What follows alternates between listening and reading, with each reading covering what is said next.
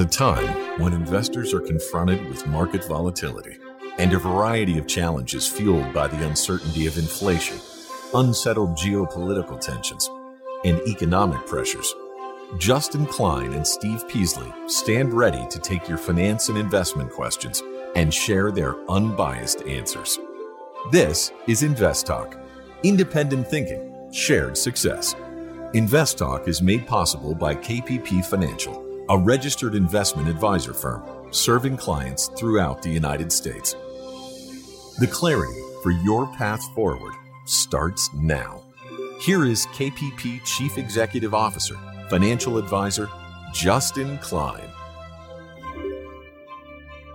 Good afternoon, fellow investors, and welcome back to Invest Talk. This is our September 1st, 2022 edition of Invest Talk, and I'm Justin Klein, and I'm excited for this hour with you, trying to help you navigate through these volatile economic and market times. And the phone number, as always, does not change. 24 hours a day, 7 days a week. It's always 888-99 chart. Now I have a packed podcast for you today, and our main focus point is in regards to 401ks and the fact that despite recessionary fears, most 401k investors haven't changed their portfolios. And I'm going to give you the pros and cons of that, okay?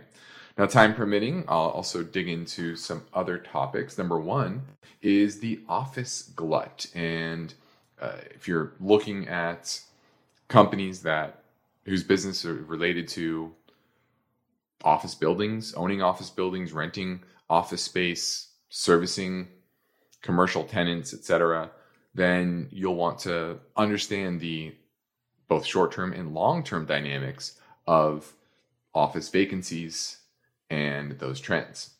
Also, I want to touch on the volatility in the markets and how much is that driven by vol targeting funds, meaning how much of these market gyrations are due to funds having to increase or decrease their allocation to equities. So we're going to look at that data.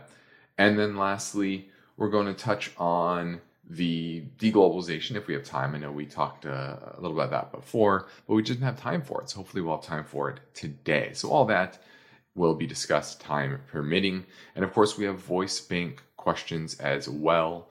We're going to look at Paramount Global as well as Comcast. So I've got this all planned for this episode of Invest Talk. And of course, I'll take your calls live at 888-99 chart. So let's take a look at the market today.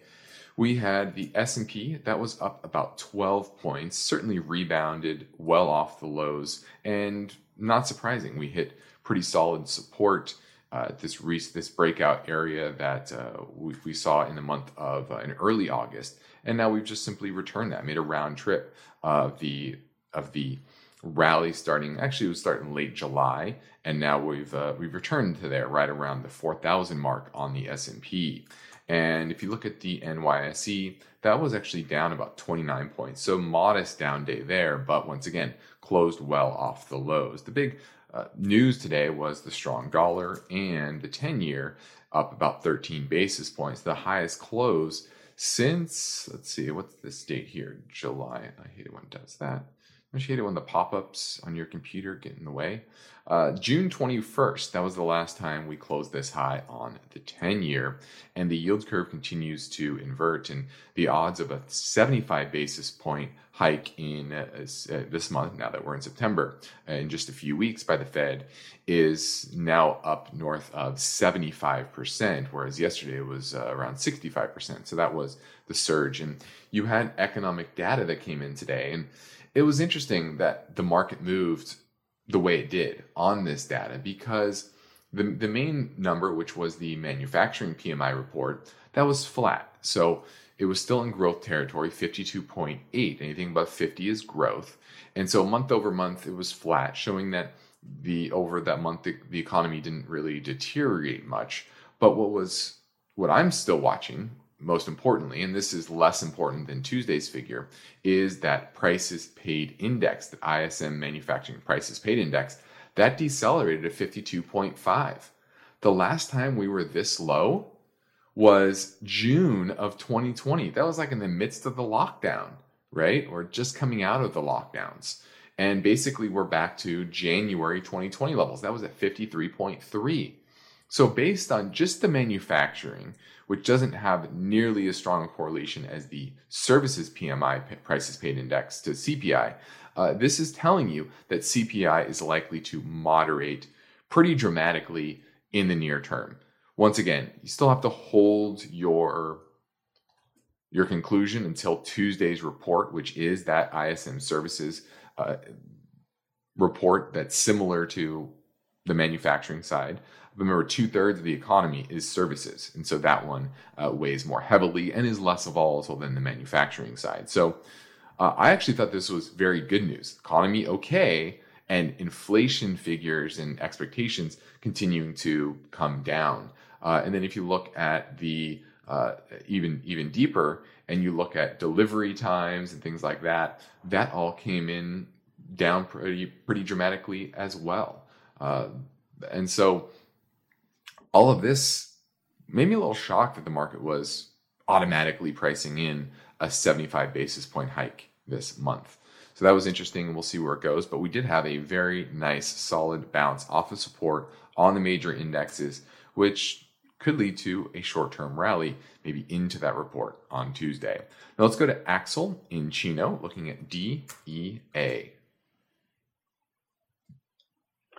Yeah, hi, Justin. Thank you for taking my call. I was looking in the realty section. One is Easterly Government Properties, DEA, and the other one is SLG. It's the Manhattan properties, rental properties. Just try to stay safe in this environment with some income and maybe 2 to 3 years in this area. I wanted to know your thoughts on these two. Okay, well, they're very different. They're both REITs, but of course, DEA is the Easterly Government Properties. This is the REIT that acquires, develops, manages Class A commercial properties, or at least to the U.S. government agencies. And so you would think that their business is steady and doing just fine, but the price of this continues to plumb to new lows, and earnings are starting to decelerate dramatically.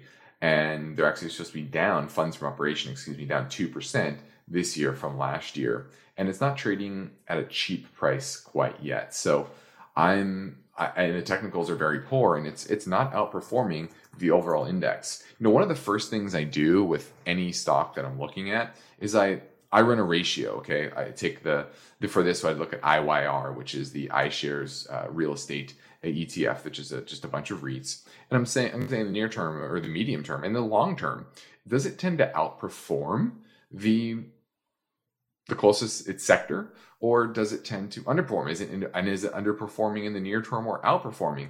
And DEA is absolutely underperforming the REIT sector. And if you go back to a weekly chart, it's pretty much been a downtrend since March of 2020. Okay, and so not a name that I want to get invested in. And then you look at SLG, which is a different type of REIT. This is SL Green, and you're right, they develop office properties in the New York metro area.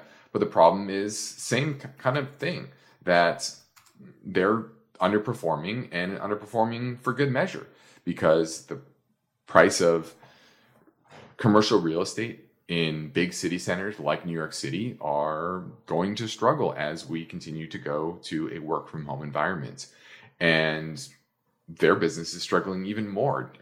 Funds from operation expect to be down 29% this year, 5% next year. Absolutely not something I want to invest in. Once again, you're looking at 6% yield, 8.6% yield, above average yields, and poor business dynamics. Whereas the IYR yielding 2.3% means average REIT is yielding about 2.5%. Now, does that mean you can't find a REIT that's yielding 3.5%, 4%? No, I think there's a lot out there that are solid in that range. But when you're stretching towards triple to quadruple the average yield within the sector, you're investing in probably very high risk, poorly performing businesses in the near term. Now, you could bet long term that could turn around. Like, for example, you could bet that SLG, that's just a short term blip, and long term, the commercial rents in New York metropolitan area are going to turn around. I wouldn't bet that, but you could bet that. And that could be a reason for that. And you could find reasons for investing in something like that. But neither of these are exciting. Look for the REITs, not juicy dividends, around the average REIT dividend yield. I know that's not exciting, but those are going to be the businesses that are going to tend to be more stable with assets that are more stable. Thanks for the call. Now we're heading into a break. Steve and I are happy to play your recorded voice bank questions, but we love taking live calls as well, just like Axel did. And our number never changes, and it never closes as well. It's Invest Talk at 888-99-CHART.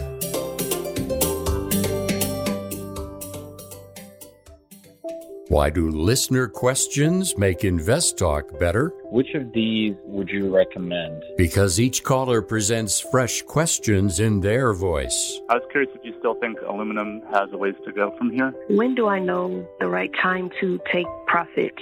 Should I be looking for an exit? Should I be holding here? And listeners instinctively realize that Invest Talk uniquely offers a welcome dose of investing satisfaction. I think you have a terrific show, and I've learned a whole lot. Hey guys, love your show. I've been listening for several years now, and I've learned a lot. Justin Klein and Steve Peasley understand what investors need and want. I would look at it from a tax perspective. If there's no tax implications, move on, find better ways to use that money. I'm going with the odds. I think a half position now would at least get you in it and get you watching it so you won't lose track of it. Don't forget to call Invest Talk, 888-99-CHART.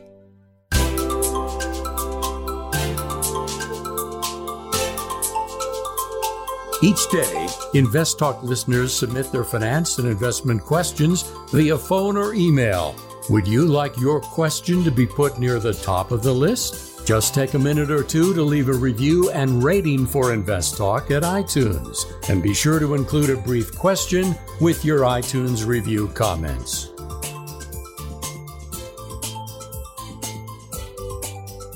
Now, my focus point today concerns the story behind this headline. Despite recession fears, most 401k investors haven't changed their portfolios. And you can look at that multiple ways, that they're more disciplined. Okay. Only 5% of 401k and 403b investors have shifted out their asset allocation during the second quarter of this year. That's a little bit lower than the 5.3% who made that change in the first quarter.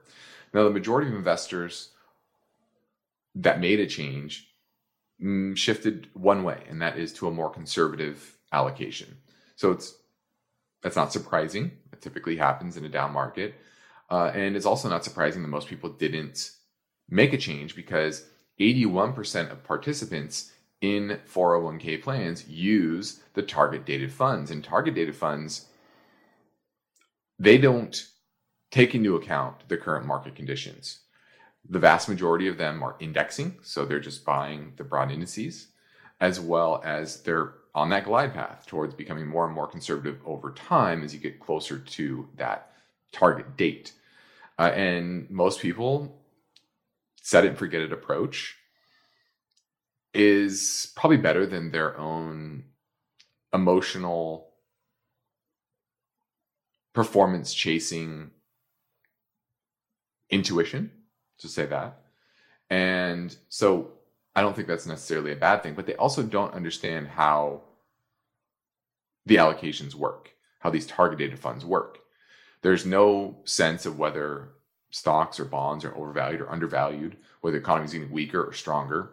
So that's why they tend to underperform, especially in the long term, compared to you doing the asset allocation yourself if you are educated.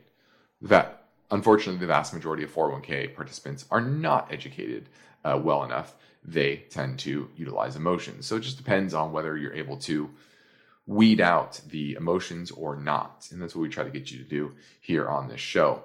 Now, one thing that most of these target-dated funds do not have is exposure to things like commodities. You know, the sectors that do well in inflationary environments are commodities, basic materials, energy, real estate, financial services, and industrials. And unfortunately, the broad indices are underweight pretty much all of those sectors. And so that's why these targeted funds are going to continue to underperform. But the good thing is that these investors are not panicking. They're not going all the cash. Only 5% of them become more conservative. Now, you could say, well, that means the ultimate low is not quite here yet, and that certainly could be true as well. So I thought that was an interesting stat in regards to 401ks and the fact that targeted funds, while flawed, have helped people make less rash decisions. And a lot of that has to do with the fact that they just don't understand how they work. Now, we've started the last month of the third quarter, and Labor Day is just around the corner, just on Monday. So I am here and ready for your questions on Invest Talk at 888-99-CHART.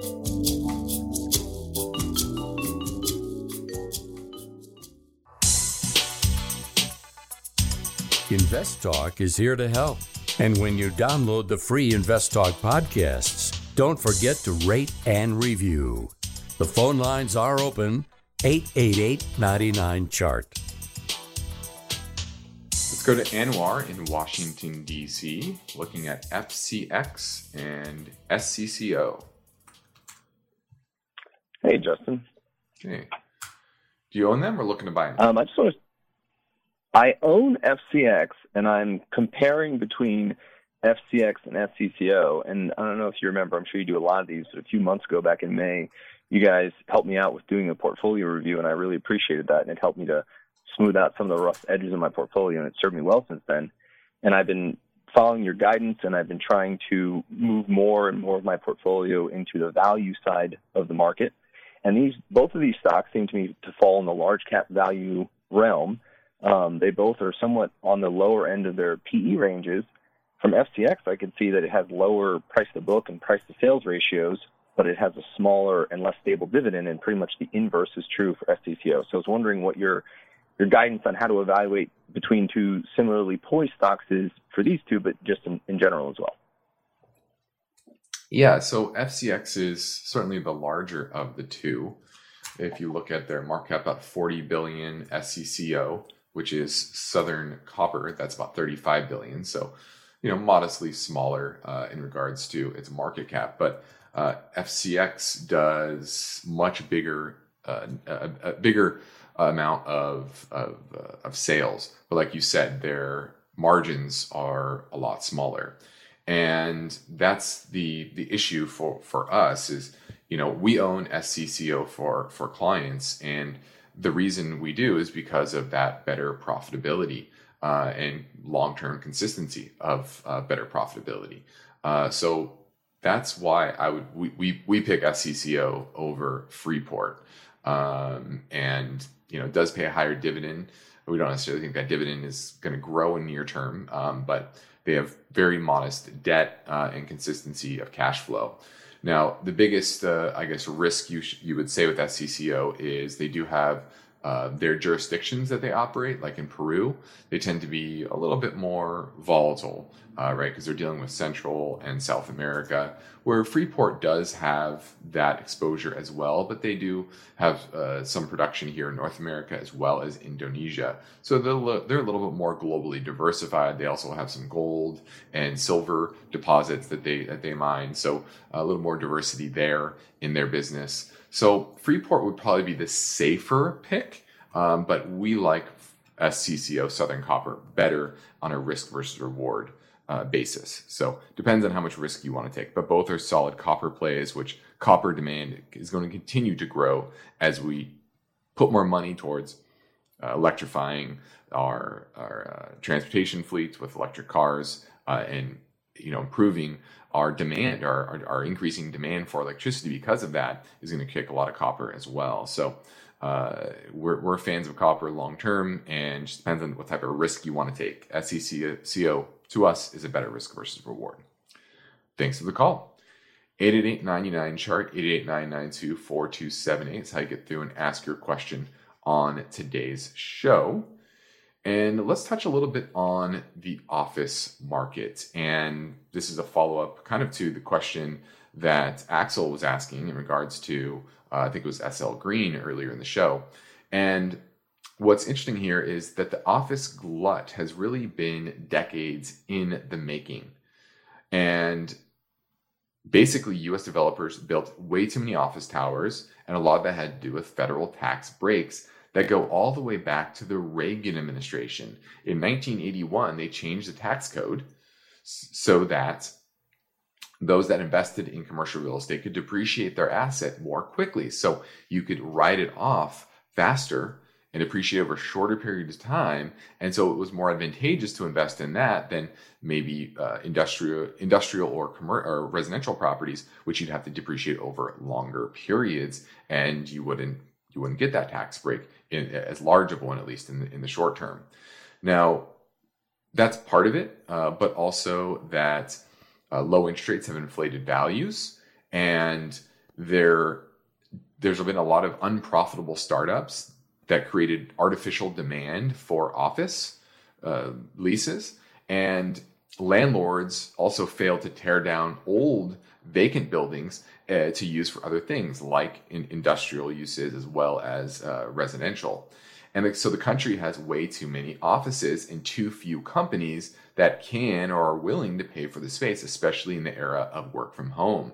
Now, this is somewhat of a unique problem to the US, and those other incentives like the tax breaks probably point to it. 19% of US office space was vacant as of the second quarter. That's compared to only 14% in the Asia Pacific region and 7% in Europe, the Middle East, and Africa. This is according to Jones Lang LaSalle. Now, a lot of these big cities rely on a bunch of people going into the city, working in cubicles, buying lunch at local shops and restaurants, and cities like New York and San Francisco kind of rely on it.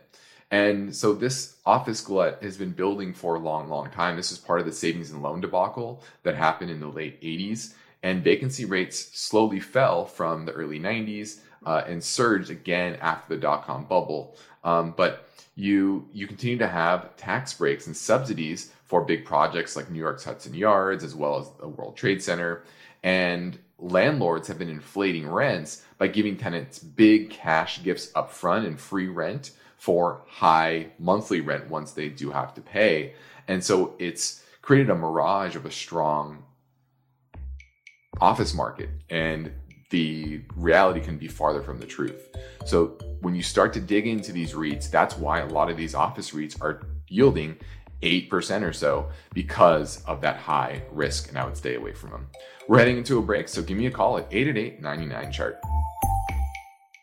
eBay Motors is here for the ride. Remember when you first saw the potential?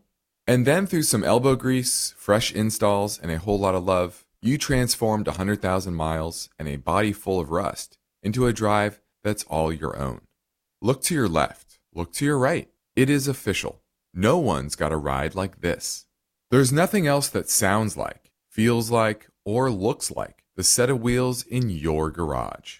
With over 122 million parts, you can make sure your number one ride or die stays running smoothly, so there's no limit to how far you can take it.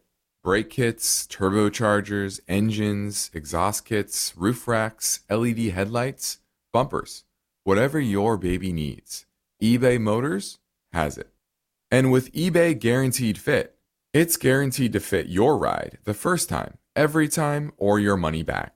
Plus, at these prices, well, you're burning rubber, not cash.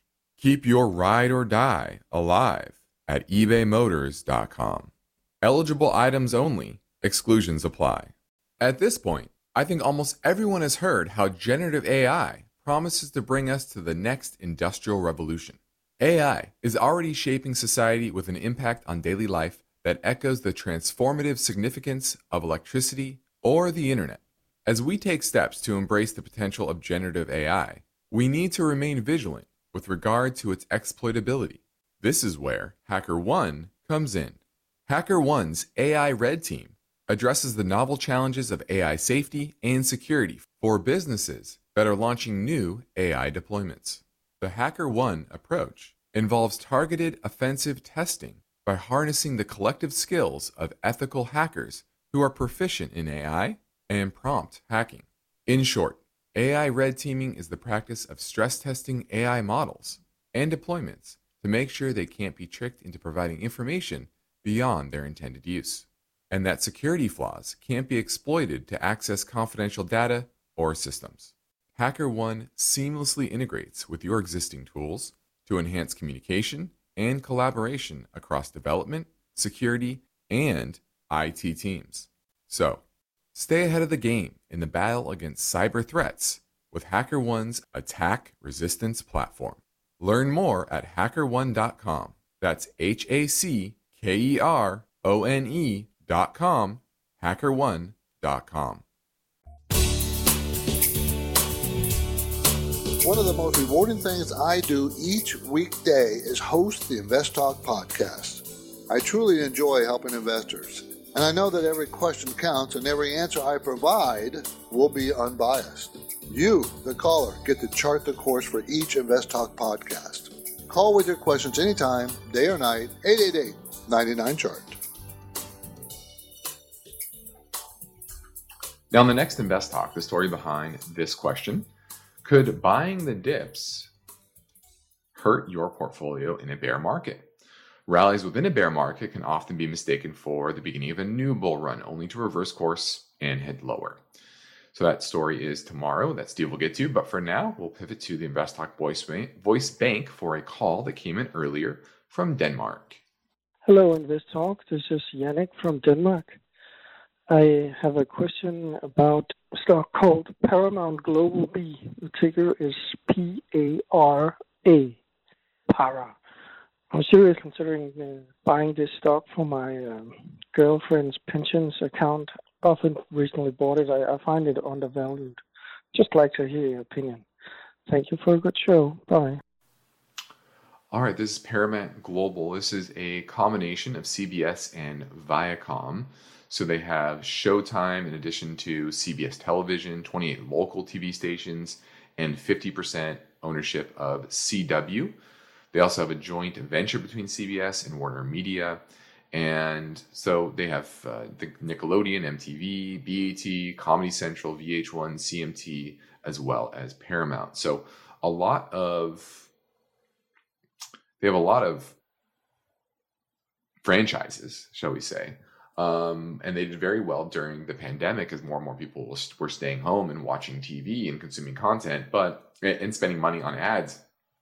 But as that has shifted, their earnings are expected to fall to an all-time low of $1.67 next year, down 26%. That's after a 35% drop in earnings this year to $2.27 from $3.50 last year. So if they're supposed to make $1.67 next year, it's a $23 stock. You're talking about over 15 times multiple for a shrinking business and declining spending on advertising. I just don't think it's cheap enough. So I don't like those earnings trends, and the economic backdrop and the technicals look very, very poor. So I'm absolutely passing on Paramount until they can get their direct-to-consumer subscriber growth to become the majority of their business, which it's growing nicely, but their streaming, their losses on the the cable side are just driving more and more losses or shrinking margins, of the overall business. So interesting name to keep an eye on to see when that fully shifts, but that's not happening in the near term. Thanks for the call. That was Paramount, P-A-R-A. Now, when people take the time to leave an Invest Talk podcast review on iTunes, we like to thank them for their courtesy by getting to their questions quickly. Mr. Scrooge says, FMS is selling at a very low price compared to normal valuation. The stock seems to have a protective moat. Is FMS a good stock to buy, or a value trap? And what is the entry price? I was looking at this the other day. I don't know if this, I believe another caller had emailed me about this. And I was looking into it. It's a very interesting name. And this is one of the largest dialysis providers in the world. They operate in over 50 countries. They are out of Germany, but they have about 4,100 different dialysis clinics.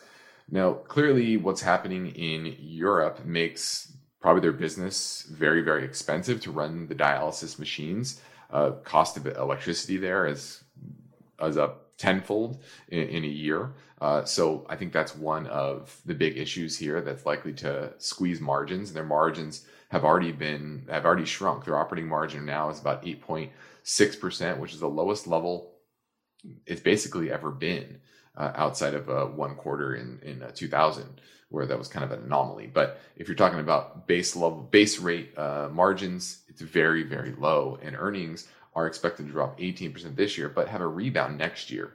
But estimates continue to decline. Revenue last quarter was down 3%, earnings down 13%.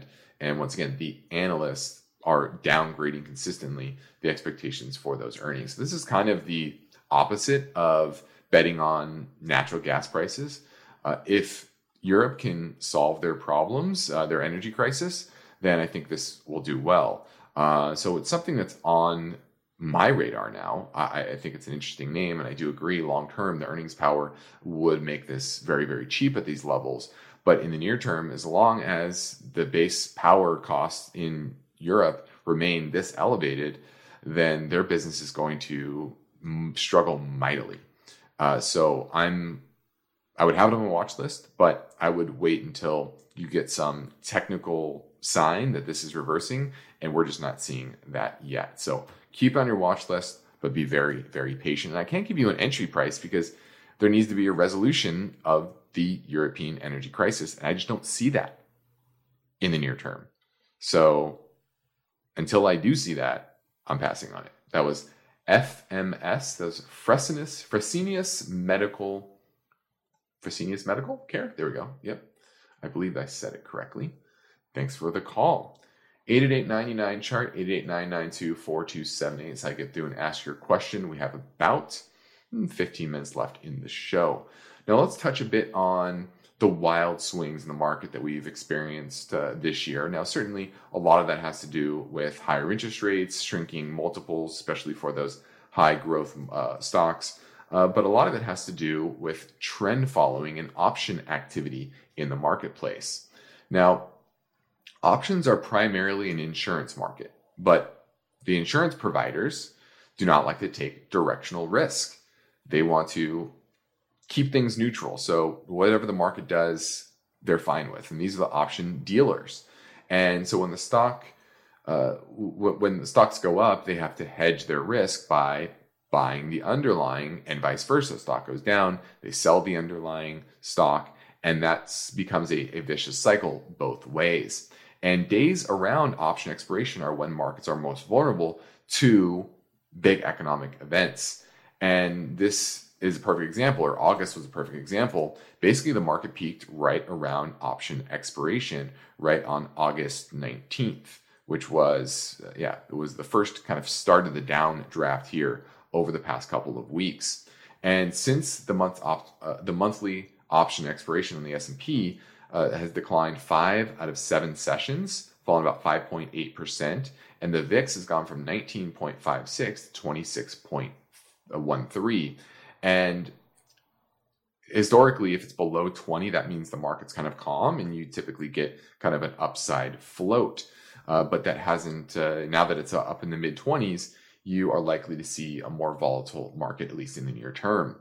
And this also sparked the rally from June. So once you had the June expiration, that's when you started the rally the other way. So it can cut both ways. And about $110 billion came from buying from quantitative hedge funds that follow specific volatility targeting. They look back 1 month and 3 months, and then they see what's the average volatility. And based on that average volatility, they either buy or they sell. And so that's a big part of the market today. There are funds that do this, and a lot of this has to do with, think of variable annuities. And insurance companies are also part of this and positioning themselves based on current market volatility. And option trading has surged in popularity in recent years, so it makes it even more impactful, these option expiration and gamma hedging that's happening. This has been a record year, or they're on track to smash records this year of option volume, with more than 40 million contracts changing hands on an average day here in 2022. Okay, and So month end is important, but quarter end expiration is also very important as well. So for August, that was just a monthly expiration. The June one was a quarterly expiration, and that sparked a rally. Well, guess what? September is another quarterly expiration. So this next expiration date, which will actually be 2 weeks from tomorrow, that will be an interesting one to see. Does that create a market turn and a shift in positioning? And once again, a shift in positioning to a more bullish stance can feed on itself. That's what happened in June, and vice versa can happen, and that's what happened in August. So these trend following strategies are often a big reason for short-term movements in markets that create some gamma hedging both sides, on the long side as well as the short side. So I wanted to give you a heads up on that and give you a little insight into the machinations that happen within the market on a kind of a daily and weekly basis. Now let's go to Art in Tucson, who wants to talk about trailing stops. Hello, Justin. It's Art from Tucson. Love the show. Thanks for all you guys do out there for us. I had a basic question on trailing stops, and basically I want to know when it's appropriate to employ a trailing stop and if it's preferred to use a percentage or a point strategy for a trailing stop and why. And then what is considered a tight stop? I hear that term thrown around, but it's rarely defined by anyone in a terms of a percentage, at least. Okay. Thank you. Yeah, great question. And the answer is always going to be a percentage-wise, because some stocks trade for in the teens, other stocks trade for hundreds of dollars per share. So you're never going to go by, down $1, up $1, because that can mean a lot of different things depending on what stock you're talking about. And then you never want to use a hard and fast number of 8% or 10%, because some stocks are very volatile or others are not so volatile. Procter & Gamble, that's going to have low volatility. And so you probably want a smaller stop, 6%, 5%, something like that. Whereas, say you're trading Tesla, which can move dramatically in a short period of time, a 5% stop is going to get you stopped out very often. So a lot of it has to do with the historical volatility that that the stock tends to move with. And so I don't like to use really those percentage numbers. I rather use the moving averages, so as well as support levels. So stocks tend to move and find support or resistance at certain moving averages. And so when the character of the stock changes, meaning let's say it's in an uptrend and it tends to find support at the 100-day, and then suddenly it found support at the 100-day for a short period of time and then failed. Well, that means that stock is changing character, that maybe that long uptrend that it's been in is no longer in place or is being threatened. And that's when you want to think about exiting or reducing your position. And so that's what I rather use is a moving average. You could also use other support areas like previous breakout points. So a lot of times the stock will move up, it'll consolidate for a while, then it'll move up again.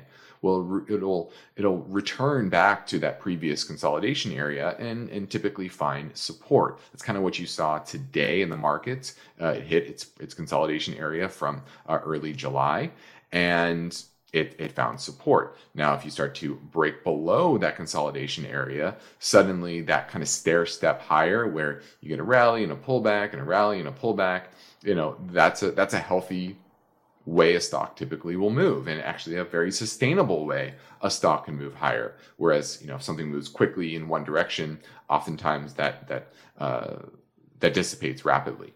So it's more about the characteristics of the chart, and if those characteristics, those bullish or bearish characteristics, depending on if you're long or short, start to change.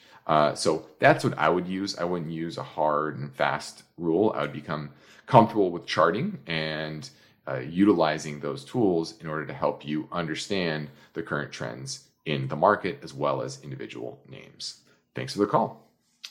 Well, we're rolling through the hottest summer days, and if you live here in Southern California, it is very hot. We've had some brush fires that closed the I-freeway down, and temperatures nearby in Santa Clarita currently at 105 degrees. Luckily, I'm in Laguna Beach, which much cooler, kind of low 80s, but still, I can go jump in the ocean and or a pool, which is nice. But it's a time of year where volatility is also hotter, and volatility means you need to pay attention and you need to be ready for both risks and rewards that are out there in the market. And no matter what stage of life you're in, whether you're in the accumulation phase, pre-retirement phase, or actually in retirement, you may need to hone in on a strategy that will work well in this environment. So I encourage you to reach out to myself or Steve Peasley at our company, KAPP Financial, based in Irvine, California, just north of here.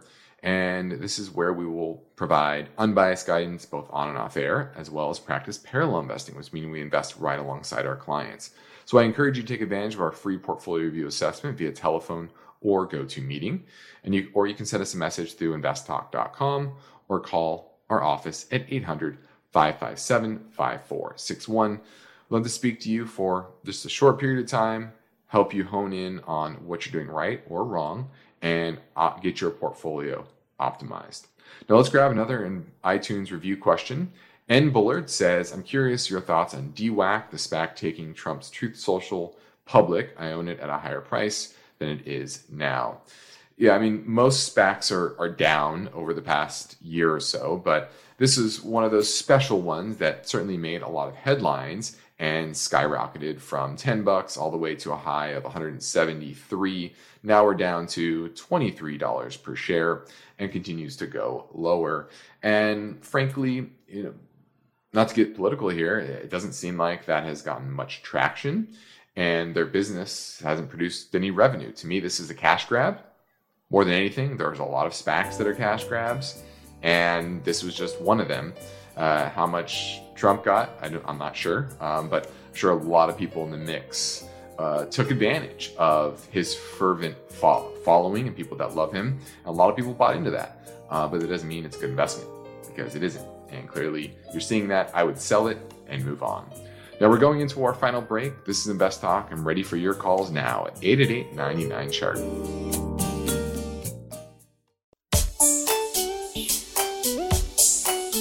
Your objective is to work hard, plan well, and achieve financial freedom, right? You're in luck, because Justin Klein is here now, ready to take your finance and investment questions. Call 888-99-CHART. Hey, this is Jeff from Montana. I've been listening for a few years. I want to thank you guys for all that you do. I'm 25, just opened a Roth IRA, and already have my own portfolio on TD Ameritrade made up of about 30 different stocks.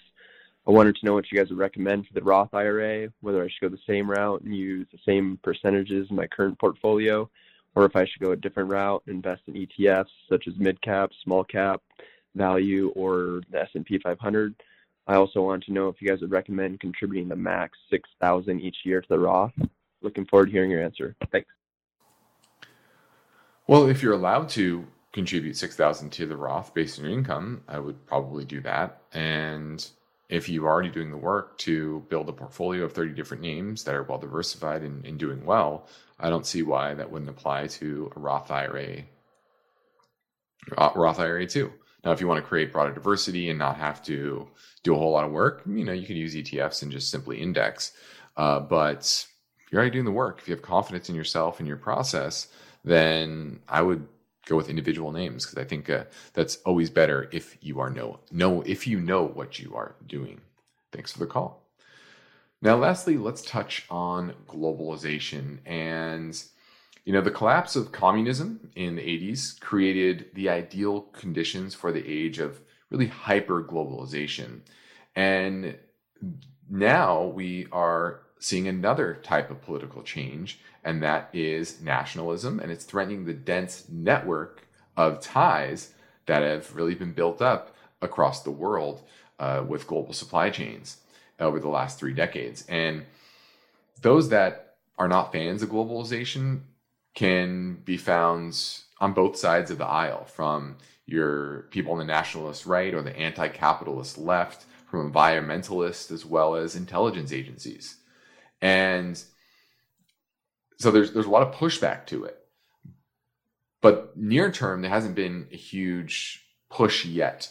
And the numbers don't say it. The cross-border movement of capital and goods is still doing pretty well. Still below the peak from 2008, but still doing pretty well.